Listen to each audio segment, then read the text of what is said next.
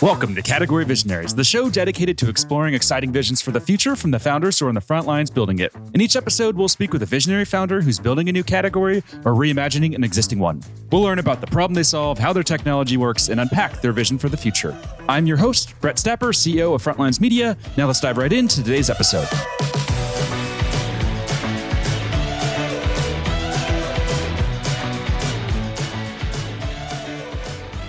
Hey everyone, and thanks for listening. Today I'm speaking with Spike Lipkin, CEO and co-founder of Newfront, a modern insurance platform that's raised $310 million in funding. Spike, thanks for chatting with me today.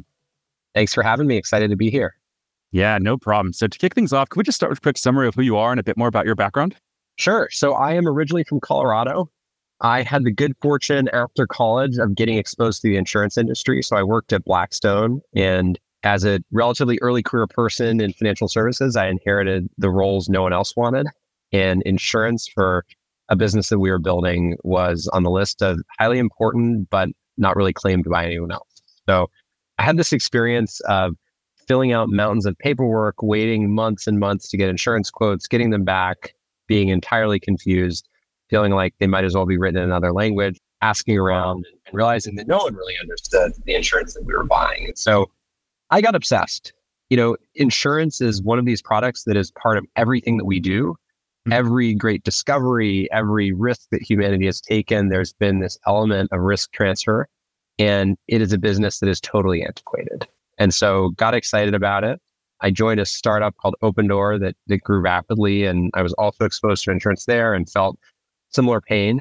So at some point, a friend of mine connected me to Gordon Wintrob, and Gordon is this incredible engineer. He'd been valedictorian at MIT, and he built and sold a company to LinkedIn. His company was all around data aggregation, and he had family in the insurance industry. And so we started working together, and we saw this opportunity to build a new type of insurance brokerage, one where we combined technology with the best professional teams and built this high-tech, high-touch experience. And so that's how Newfront was born. That was 2017. We called the company Abe, like Honest Abe, the honest broker. And we picked the website Hi Abe, so everyone pronounced it as Hiabe. Everyone was immediately confused by our branding. So we got a lesson pretty quickly in how not to brand your company. And that was, 6 years ago. We were two people in my living room. We'll cross 850 people this year. One of the 30 largest brokerages in the US, hundreds of millions of dollars of revenue. So it's been an exciting journey. And to take us back, let's talk about the early days of the insurance industry. So I could have this wrong. I'm pulling this from a book that I recently read, but I think it started in London with Lloyd's of London, correct? And they were sitting there in a coffee shop or something like that. I'll let you take it from here. You probably have a much better understanding of that history. Very impressed. Yeah. So as I understand it, one of the earliest versions of insurance, and I think actually insurance, it's actually thousands of years old, but one of the earliest modern versions was this coffee shop called Edward Lloyd's Coffee Shop. And I guess what would happen is these ships, before they were going out to sea, the captain would come to the coffee shop and would essentially buy insurance. And the people sitting in the coffee shop would say, yeah, if you pay us these premiums, if there's a loss of your ship, we will make a payout.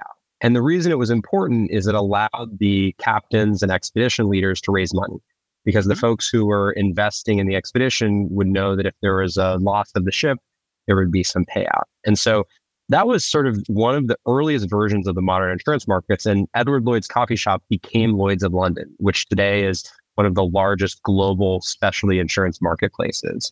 But then you can trace insurance really alongside the development of modern society. So, when you think about every innovation in the world is made possible because inventors and innovators can take risks, and they can take calculated risk, and then they can transfer other risks away.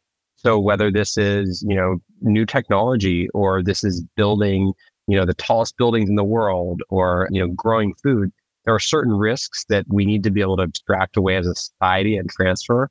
And insurance plays that really, really important role. Our vision as a company is de-risk human progress. And we think about everything we're doing each day around removing those risks so that we as a humanity can move forward. Nice. I love that. And what types of insurance do you sell on the platform? So we offer all the insurance products that businesses and individuals need. So from a business standpoint, that's all of these products that are either required by contract or by law. So that these are things like workers' compensation, directors and officers coverage, general liability coverage, cyber coverage. So a really long list of coverages. And then on the benefit side, we offer health insurance, all the ancillary benefits. We also help with retirement planning. And so it's basically all of the products that a business could need. For individuals, we often work with the executives of companies and help them with their homeowners insurance or their auto insurance, their umbrella. And so what we find with our clients is they come to us as a partner because they want one stop and they want to be able to grow. And we've helped companies go from, startup to large company to public company through to acquisition. A great example is Slack was one of our clients from the earliest days through their IPO, through their acquisition to Salesforce. And that's a really good example of how our teams have sort of scaled over time. Wow, that's super interesting. That must be cool to see that with Slack then as well. Absolutely. And, across the board, we work with 20% of the unicorns in the US right now, 150 plus public companies, sports teams. And so it's incredible to have this client base that we are constantly learning from and growing with. And just to talk about your business model a little bit more, if I understand it, a big part of it's you're recruiting brokers in, right? So this is not a direct to consumer play. Do I have that right? That's right. So we grow in two ways. One is we obviously work with businesses and individuals who have insurance or have a need for insurance, and we'll help serve them in a high tech and high touch manner. And then we also have realized that we are a very attractive platform to the professionals who are at the top of their game and want to give their clients a better experience. And so we also grow by attracting those professionals to come join us and build their client base on our platform. Got it. And what's the main competition? I believe I saw in another interview, you said there's 3 companies that really control the market and they were started 100 years before the internet. Is that true? Yeah, so who are those companies? We have a lot of competitors. There are 3 large companies in our space, but a handful of very large public companies. Actually, I think if the 3 largest companies date their roots back to 100 years before the internet, I believe the top 5 brokers represent $250 billion of market cap. Last year, brokers earned $100 billion in commissions in the US alone. So it's a massive, very competitive market with extremely well-funded, profitable competitors. We are playing a different game though. So, our competitors are businesses that have incredible professionals, but have not invested heavily in technology. And when I look around, I see every aspect of our lives moving online. And that doesn't mean that humans are going to go away, but it means that there are things that computers are really good at and things that humans are really good at. And the future is going to be this balance between the two, right? Think of your financial life. You probably have an online bank account. You probably have, the ability to file your taxes online. That doesn't mean that you don't still go to a tax accountant if your taxes are complicated. It also doesn't mean that you don't work with a financial advisor.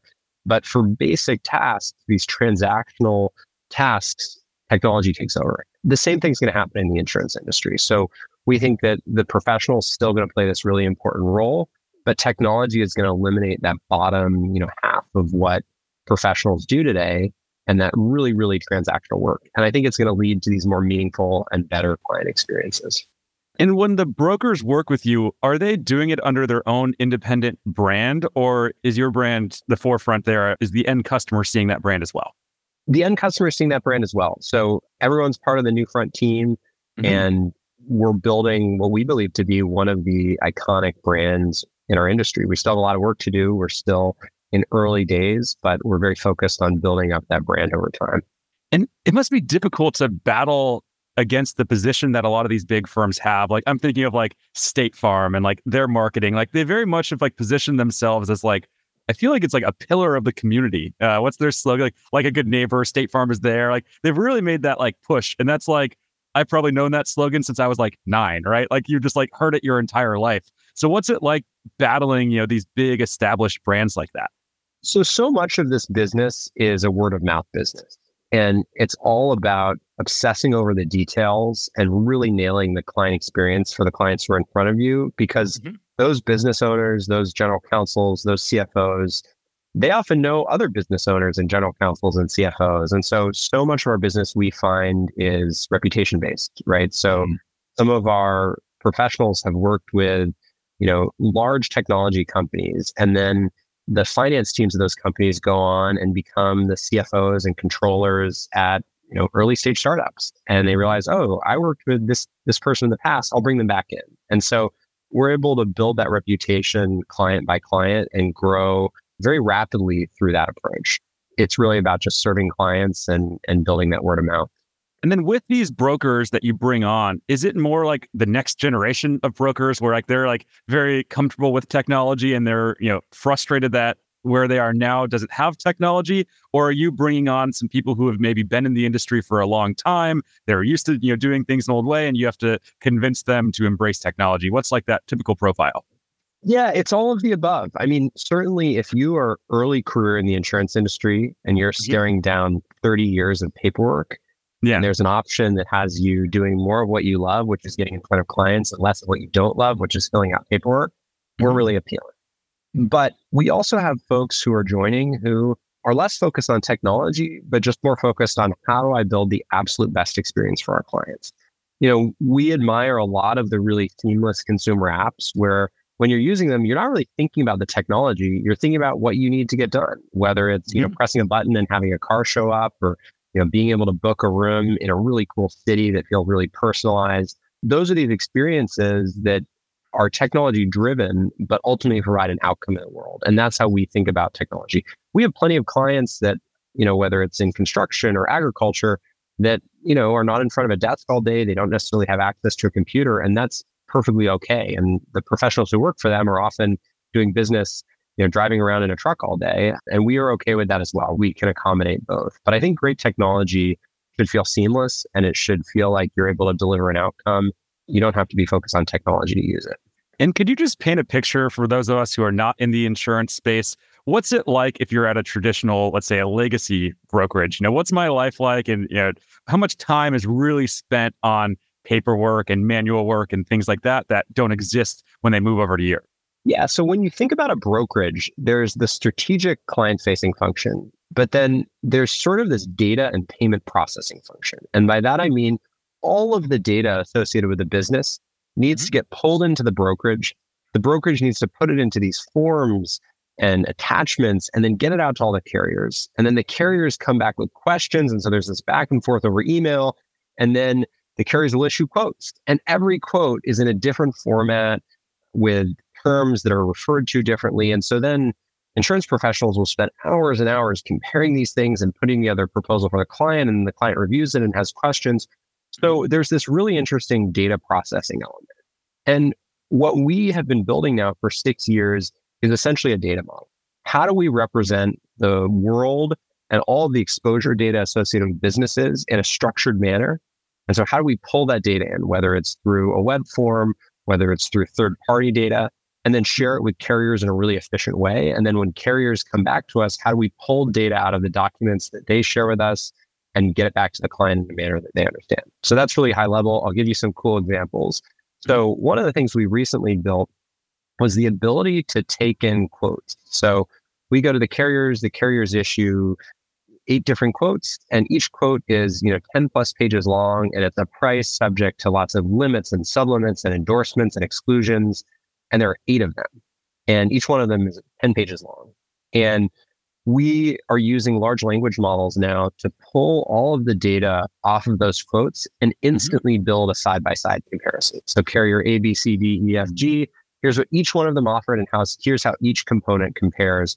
And then we can quickly go to the client and say, here are the different options. Here's what we recommend. Here's what you'd be getting if you pay different amounts. And so that's a concrete example.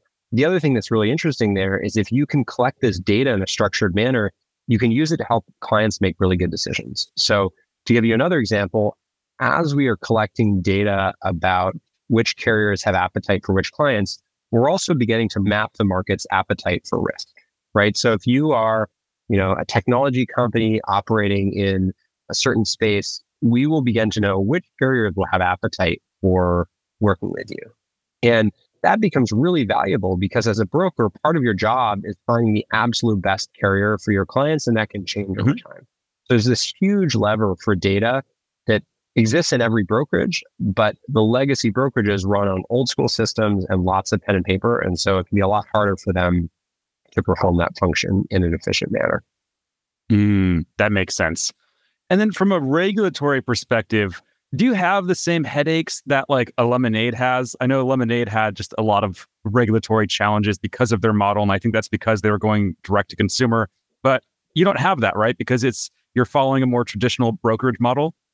So we work closely with regulators. We are not doing anything innovative from a regulatory standpoint. Probably safest bet. Yeah, we're licensed in 50 states. We think that the regulations and working with the departments of insurance is really important. And so that has not been an issue for us, but it's something we pay very close attention to. One of our earliest hires was a general counsel and chief compliance officer. He'd been at a large insurance carrier, really understood, how insurance regulation works. And then, it continues to be an area of focus for us.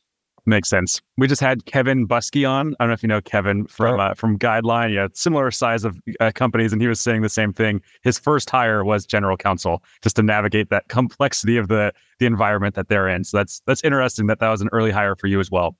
It makes sense in these businesses where you're providing something mission critical for your clients. You have to have everything exactly right from the start, and so we've been very focused on that. This show is brought to you by Frontlines Media, a podcast production studio that helps B2B founders launch, manage, and grow their own podcast. Now, if you're a founder, you may be thinking, I don't have time to host a podcast. I've got a company to build. Well, that's exactly what we built our service to do. You show up and host, and we handle literally everything else. To set up a call to discuss launching your own podcast, visit frontlines.io/podcast. Now, back to today's episode. And can we talk a little bit about growth and any numbers that you're okay with sharing, just to help, I think, the audience and founders listening in to understand the scale that you're operating at? Obviously, I mentioned funding 331. That's a big number. That's a lot. But what else can you share with us just so we can understand the scale and the success that you're seeing? Sure. So we are roughly in the top 30 insurance brokerages in the US from a size standpoint. I think I mentioned earlier, we work with about 20% of the US unicorns. We will sell on the order of billions of dollars insurance this year. And, we're growing rapidly. From a productivity standpoint, we find that the brokers on our platform are materially more productive than the average and than comparable platforms. We're very focused on that. We think that the proof in what we're doing is in how productive are brokers, how efficient are we at transacting, how are we retaining business? And so those are some of the metrics that we look at as well. And what do you attribute to your success? Because I feel like you're not just dealing with technology companies and startups that are, trying to throw their hat in the ring. You also have a lot of legacy players, and in every neighborhood, you probably have someone who would be considered a competitor. So what have you gotten right? How were you able to rise above the noise, penetrate the market in the way that you were and see this kind of success? I think fundamentally it starts with people. And so it's about hiring the right people.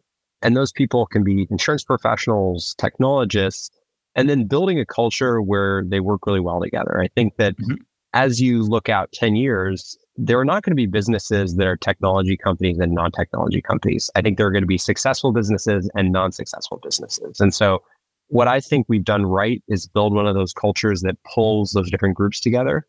And then because we're building our own technology, our feedback loop is really fast, right? So we build something and we really quickly try to get it in the hands of professionals and their clients so that we can get quick feedback. So these feedback loops at Newfront are really fast, right? If you think about that relative to a SaaS firm that is building software for brokers, right? They build something, they have a formal launch, they ship it, they maybe get feedback at their annual, customer advisory board conference, and then they ship out some new features, and it's this long feedback loop.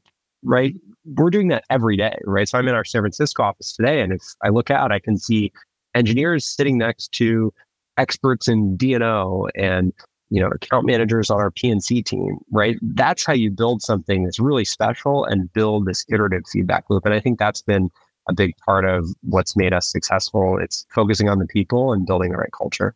And on the topic of success, I think founders have three big moments that they really aim for. And that's, becoming $1 billion company. I think that's something most founders, at least in tech, that's what you desire to do. Taking a company public and, having an exit. Those are the three things. And you've achieved one of those. I think what I read online was a $2.2 billion valuation. So tell us, what was it like when you achieved that milestone? Was it significant for you? Did it matter, or was it just another day for you? Oh man, I don't even really remember when that happened. It was not a significant milestone. I think our focus has always been, if we can build the best culture, attract the best people, and take care of clients, the rest sort of takes care of itself. So, some of the moments that stick out to me are, when we brought on our first client, we were over the moon. It was, I think, a 4-person startup. I think they paid us $700 a year, and our commission was, probably all of $80. But I just remember being over the moon about that. And then recruiting one of the first people to our team and having that person sign an offer and join us. That was so exciting. So those are the moments that really stand out to me. But from a funding or valuation standpoint, don't get me wrong, it's stuff that we consider important because everyone at Newfront's a shareholder, but they're not moments that stand out in particular.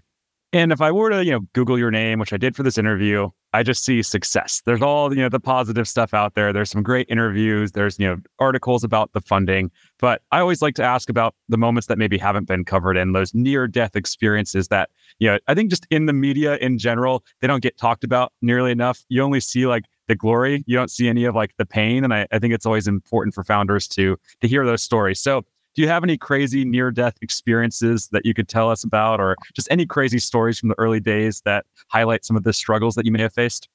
Oh, man, we've made every mistake in the book.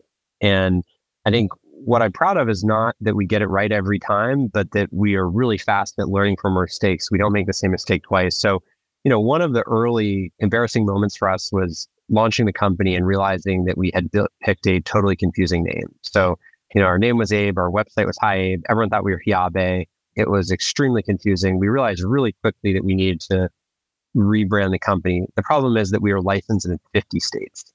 And so to rebrand the company, not only do you have to do all the normal rebranding work, but you have to go to 50 different departments of insurance, update your license. And then we had all these carrier partners. So we had, probably 24 carrier partners. And so we had to update all of our contracts there. So that was an embarrassing moment. We realized that, really, really quickly. We've made, plenty of other mistakes. I think in general, we have a culture that is definitely focused on delivering results. That's one of our values. But we also treat these mistakes as, extremely expensive learnings. And so we've learned from them and increasingly gotten better. But I think we're still today at much larger scale. Our tolerance for risk is less, but we're still learning each day. And we have a team that's patient. And we figured out how to take calculated risk. I mean, even in a regulated and important business, you still need to be able to take creative risks. And so that doesn't mean that we will ever do anything that takes a risk with our clients, but we're often coming together as a team. So for example, we had our hackathon a couple of weeks ago, which was a cool way for our engineers to really quickly ship things and then have our professional team try them out before they went out to clients. So we figured out how to still be really, really agile in a more regulated industry.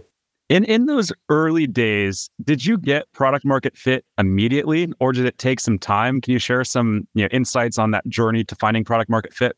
So in a business where you're selling into an existing market, you really quickly can get clients. And I think the question then is, can you serve them in a way that's different? And so really quickly, within a couple months of starting the company, we were starting to see clients. And then it was, well, can we build a differentiated experience through technology for those clients? And that sort of happened over time through a really, really iterative process. We were maniacally focused on serving our clients and serving our team and getting just constant feedback. And I think I was on, most of our early sales calls. My co-founder, Gordon, was on most of our early service calls. And so it was this just constant feedback loop that helped us tune the product and improve it over time. And from a positioning perspective, you guys don't seem super aggressive. And I'm sure that's intentional. And I think that's often what you see with challenger brands, which I think you are a challenger brand, but you're not super aggressive. And that's most commonly what challenger brands are doing. So was that a decision internally to, tone it down and not go on the attack too aggressively against the legacy companies in this space? Yeah, we are so much more focused on ourselves than our competitors. This is a massive market. Many folks can succeed at the same time. And we're not disrupting, we're modernizing, right? We don't think insurance needs to be disrupted. We think that the broker plays a really important role, but we do think it's a business that needs to be modernized. And so I think probably a lot of what you're alluding to is language around modernizing versus language around, disrupting and changing. There's a lot that really works well in the insurance industry, and there's a lot that can be updated. And so that's where we're focused. And as you've gone down this path, and hopefully you don't take this offensive, but to become an insurance nerd, I think that, say that kindly, but as you've gone down this path, what's like the most surprising fact that you learned about the insurance industry that someone like me or, a random person listening may not know? Well, you had a really good understanding of the backstory of insurance. I think the thing that's been so fascinating to me is how intertwined in every aspect of society insurance is, right? So, every physical asset that you can look at, insurance touches, right? Increasingly, as value has entered the digital world, insurance now exists in the digital world. And so I think that is what's been so interesting to me. I mean, the moon landing involved, bespoke insurance products, rocket launches involved bespoke insurance products. So I think it's just the far-reaching nature of the products that we offer. Society would literally ground to a halt without these products, but for some reason they haven't. That narrative doesn't get across. And the insurance industry at large doesn't necessarily get the reputation it deserves for being part of driving society forward, or greasing the skids of commerce. And so I think that's been the most surprising thing. I was just in the lovely state of Omaha, Nebraska last weekend for the Warren Buffett event. And I just wanted to go and, he's getting up there. Warren Buffett's getting up there. So I figured there's not that many more chances to go watch him speak. And he talked a lot about insurance. So as you know, he loves the insurance space and kept going on and on about the market. So I can see that. But agreed, it doesn't seem like the most sexy industry. I think when you talk about insurance, I think some people just don't get it at all. Like I buy a lot of insurance, I spend a lot of money on insurance, but I don't get how it works. I don't understand anything about it, which is like kind of interesting, like the role it plays in your life, yet nothing about how it actually works. I think that's very interesting. I agree. I mean, it's one of these products that everyone needs. It's mission critical. Most people don't understand, and most people don't like the experience of buying. And I think that's why we're so excited about the opportunity here. Yeah. And anytime I've bought insurance, it's painful. Like, not to shit on Geico, but same thing with Geico. When I bought through them, they wanted me, I had to fill out a form and then I had to call a number. And I remember just going through that process and thinking like how barbaric it was to have to call a phone number to get served. So I think there's a lot of room for improvement there. We agree. Now, let's talk a little bit about money. So as we mentioned, $310 million in funding. What have you learned from fundraising? And you've done a number of rounds. What have you learned there that you wish you had known before you started fundraising? And what tactical advice would you have to share with founders listening in? So we've been really lucky to work with amazing investors who are more than investors. I mean, to give you an example, when Founders Fund led our Series A, Kevin Hart said that if we let him lead the round, he would meet with us once a week for the next 10 years. And so we would go to his house every Sunday night at 8 p.m. and we'd bring this little sheet with all of our metrics. And we'd sit down with Kevin, and sometimes his wife Julia would join. Kevin and Julia co-founded Eventbrite, and at the time they were just going public. And so it was this just amazing learning experience. And so I think what I took away from that is these are very long-term relationships. And what matters more than anything is not the brand on the door or the valuation, but finding the right person. I think in almost every round we've raised, we have not necessarily taken the highest price. We've found the right person, the right partner that we want to work with for the long term. And so I think it's all about the person you're working with, the partner, and finding someone that you want to have a long-lasting relationship with. The other sort of approach we've had to fundraising is we are either fundraising or not fundraising. I think that some founders will spend a lot of time meeting with investors and having coffees. And while that's great, I think what's a better approach is meeting with your team and meeting with your clients. And if you do a really good job there, it makes it a lot easier to fundraise. And so we have not tended to focus much on fundraising outside of, the core inflection moments where we're out raising money. It's a different approach. I know that some founders love building these long-lasting relationships and having lots of coffees and whiteboard sessions with investors between rounds. It's just not the approach we've taken. Well, seems like it's working for you, so that's good. And when it comes to choosing the right partners and the right investors, what are some red flags that founders should be afraid of? If they are meeting with VCs and they see them say something or do something, what are some of those red flags they could maybe watch for? I don't know if it's red flags necessarily, but we've tried to optimize for people who we think really fit our business, right? And I think that in any business, there are going to be pros and cons. And, so we've looked for investors that want to work with a business like ours. For example, at Newfront, we are building a business that will be massive, extremely profitable, and extremely impactful, but it's never going to be a software business, right? We earn money on commissions, and that's okay. And so we've found investors that want to see us build a business like that. And we've sort of steered clear of investors who look at the world through the narrow lens of, I only want to back this type of business.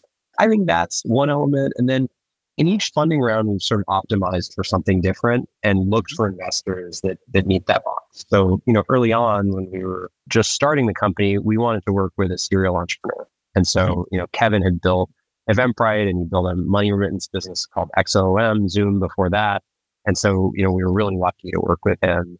And then as the company scaled and we were learning about, how to build a scaled company, we optimized for working with Max at Meritech, who had seen a lot of great companies scale and understood best practices. And we wanted to be able to take best practices from other companies. And then as we got bigger and raised our most recent round, we optimized for working with investors who understood how we compared to the public markets, had seen sort of best in class late stage companies, how they operated. And so we optimized for working with Paul from Goldman Sachs and Matt from B Capital. And so at each stage, we've sort of looked for something slightly different. And if you reflect on the journey, since day one of building, if you could go back and give yourself one piece of advice that you wish you had known before you started, what would that advice be? It's all about the people. I mean, even when you're building a technology moat, even when you're building a data moat, at the end of the day, it comes down to if you have the right strategy, can you find the absolute best people in the world and then motivate them through your vision, your mission, your values to join you? And so, we always spent a great deal of time recruiting and focused on culture. And I'm glad we did that. It's an area that we will continue to spend time. And I think in any business, it's the job of the founders and the executives to find and retain the absolute best people. So I think it's all about the people. And did that come naturally for you? Were you just naturally good at culture building and team building, or did you have to really learn and develop and master those skills? We studied it. I mean, we looked at how great organizations were run and, read all the books we could. And then, it didn't just come from us. It came from the team that we recruited. I mean, part of the great thing about recruiting incredible people is they all come with good ideas. When I look at how our company is run today, our values, those have been shaped by other people as much as they've been shaped by me. And I think that's, the benefit of having these amazing people around. And final question, since I know we're up on time, let's zoom out into the future. So maybe 3 to 5 years from today, can you just paint a picture? What's the company going to look like? Sure. So today, the biggest thing we were talking about is AI. And we have spent years and years building a data model, building infrastructure so that we can take advantage of these large language models. And so I think the future will look very different from where it is today.